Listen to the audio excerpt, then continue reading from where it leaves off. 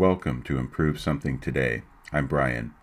Each episode, I bring you an idea from the world of lean and continuous improvement.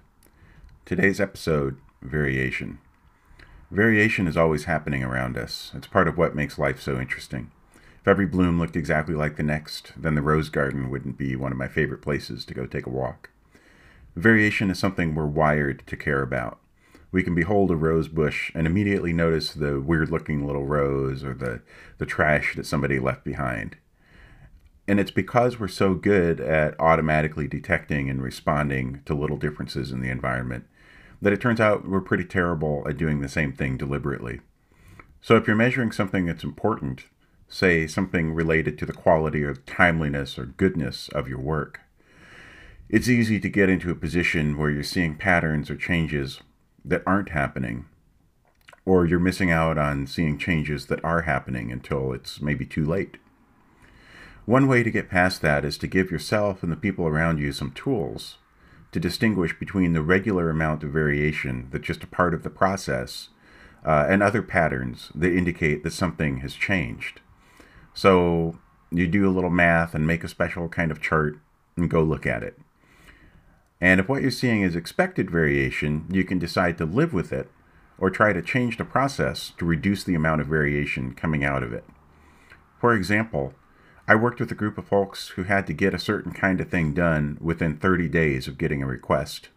Their average time was under 30 days, but they were frustrated by why requests kept getting fulfilled late. We did the math and drew a chart and saw that the expected results were that, on average, they'd get them done under 30 days. But it was typical for some requests to take fewer than 30 days, and others to take more. That helped them shift from thinking of their whole deal as, well, the process works, but sometimes it screws up and takes too long, to thinking of it as more like, the system we have means some requests will always be late. So let's change the system. That's expected variation in the way the system is designed, or the way the system has been built today. Now, the other thing you might see when you look at your special type of chart is a change, something outside the realm of expected variation. And that's your invitation to figure out what has changed. Where is the change in the world or in the process that has resulted in this change in performance? Well, that's variation. A very short episode on a very big topic. So if you'd like to learn more, I can recommend an excellent short book by Donald Wheeler called Understanding Variation.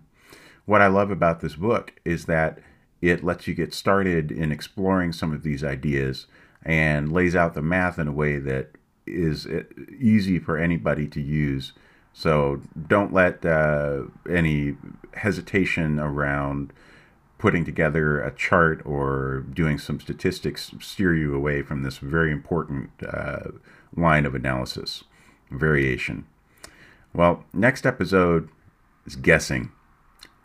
Thanks.